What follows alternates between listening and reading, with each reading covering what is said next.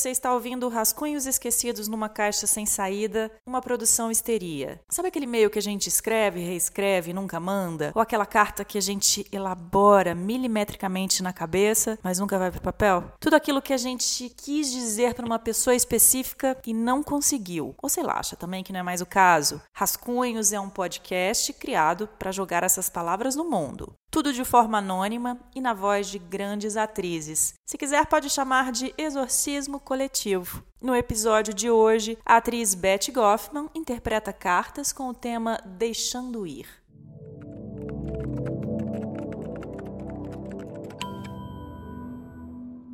Era você na janela. Me chamava para sair, ver o mundo, conhecer gente, me saber gente, te ver, te ter. Era você na porta, me recebendo com flores, me servindo cerveja, me beijando de língua. Nossa casa agora e sempre. Era você no travesseiro, seu cheiro, e eu agarrando com força porque fiquei com saudades do seu corpo, das suas costas quentes me aquecendo, de te ver dormir e não conseguir dormir por achar tão lindo o seu sono. Foi você na estrada, longa, passou tão rápido. Tortuosa, que vista linda admiramos com nossas mãos entrelaçadas. Mas a vida bifurcou. A gente meio que já via isso ao longe, mas quando chegou, putz, que dor foi essa no peito? Ver que você dava passos para um lado enquanto eu ficava parada sem saber para onde ir, foi dolorido demais. Não dava para te seguir. O caminho que você escolheu era seu, tinha só o seu nome lá. E o meu caminho? Cadê? Custei a ver que essa bifurcação era só sua e que agora eu deveria seguir sozinha. Te deixei ir com lágrimas nos olhos e um buraco no peito. Quis te arrancar de mim, quis fugir de tudo, quis quebrar todas as coisas que eram nossas. Esse teto, essas gatas, o que fazer com as gatas, meu Deus? Mas fui civilizada. Fui. Sua pele.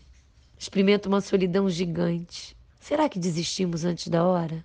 A dor faz eu me perguntar. Minha casa era você e esse apartamento não faz sentido se eu não posso te tocar.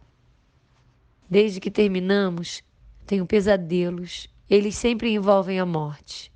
Deve ser porque uma parte importante de mim morreu. Fico caçando os motivos para recomeçar. Mas aí me lembro de como eu fiz questão de transcrever e guardar todas as mensagens que você me mandou no início do namoro, quando troquei de celular. Lembro da primeira vez que eu te vi e como ali já pensei que você era o homem da minha vida. Eu estava errada, meu amor. Lembro da gente dormindo, costas com costas, porque descobrimos que era o melhor jeito de se aquecer sem se incomodar. Lembro de quando confessamos os nossos maiores segredos um para o outro e choramos juntos. E de todas as vezes que você comprou um vinho branco e fez ceviche para mim. Ai, já me sinto inadequada sobre todas as coisas. Meu corpo é minha única morada e agora preciso me entender com ele. Só eu e ele. Amor e medo. Eu e você que já não somos um. Me cubro. Menos um dia, então. Sua pele. O cheiro que fica no seu travesseiro.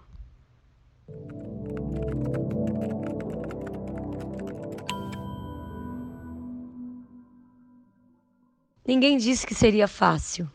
Sim, relacionamentos são mesmo caóticos. A gente precisa deixar alguém ir, mesmo que essa pessoa já tenha partido há algum tempo. A verdade é que saímos deles, mas eles custam a sair de nós. E nesse processo todo é compreensível que, hora ou outra, a gente acabe sentindo saudades. Saudade de deitar na cama, colocar um filme para não assistir e sentir-se em casa enquanto o cochilo chega no mesmo compasso em que ouço seu coração. Sabe? É essa falta que deixa meus pés gelados com saudade dos seus. Ainda sinto sua falta, todos os dias. E sinto muito por você não poder presenciar alguma das minhas realizações e eu as suas. Por não poder mais conversar o dia todo sem a necessidade de parecer indiferente. Sinto falta até de você criticando minhas novas aquisições e cortes de cabelo. Sinto falta dos seus pés no chão, me ouvindo tagarelar sobre os meus sonhos. Sinto falta da sua cara que dizia aonde é que eu fui me meter. Passei muito tempo esperando que a notificação do celular fosse de uma mensagem sua. Passei muito tempo acreditando na força do meu pensamento. Por muito tempo também coloquei aquela roupa que você gosta e saí. Ninguém parecia interessante. E no fundo, eu esperava você aparecer. A última vez que eu fiz isso, fiquei sabendo que você estava em um bar com outra. Então resolvi que só ia querer te reencontrar durante os banhos demorados, enquanto me aprontava para superar você. Da porta para fora, a meta seria outra. Foi difícil e eu era tomada por uma saudade imensa dos momentos pós-sexo. Aquele aperto no peito a lembrar de nós, dos nossos corpos ainda nus e com corações acelerados ainda vulneráveis, totalmente entregues um ao outro. E ao amor, lembra? Precisava te encontrar para me reencontrar em você.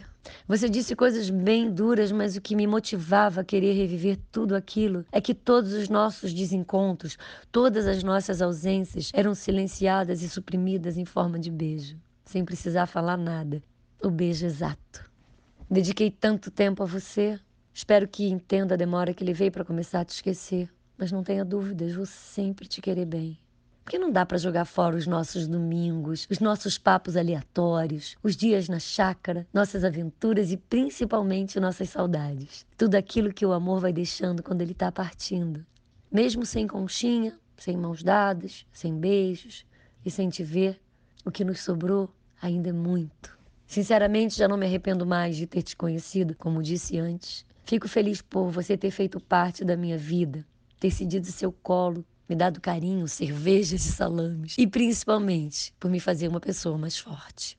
Faço questão de deixar registradas as incontáveis vezes que precisei pagar a língua, engolir a seco todas as juras de que não te queria mais. Na verdade, foram só porque eu te procurei e você disse não.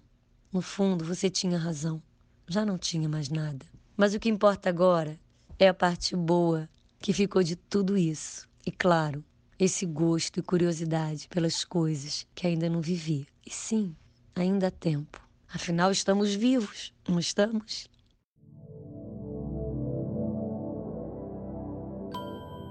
Você acabou de ouvir mais um episódio do podcast Rascunhos Esquecidos numa Caixa Sem Saída, uma produção Histeria. Quer participar? Separa aquele e-mail ou aquela carta que ficou engasgada aí, que você escreveu para um chefe, para um antigo colega ou para um professor, para uma amiga, para os pais ou até mesmo para o seu ídolo. E aí manda pra gente. O e-mail é mandaprasminas@histeria.etc.br. Lembrando que histeria é com Y e o etc é TC. É tudo anônimo, gente.